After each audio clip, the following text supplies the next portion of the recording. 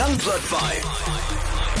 Young Blood 5. Today we chat to Alwyn Ace, and he is a 30-year-old professional ultra-para athlete. I was a professional rugby player, and at the age of 24 I got in a car accident that left me paralyzed, and I'm in a wheelchair now. What is this world record swim thing you're going for? Yeah, so the swim is from Robben Island to Blouberg, which is only an 8-kilometer swim, so it's not so much about the distance. The only thing that makes it a world record is that no paraplegic in the world has swum that iconic Robben Island swim.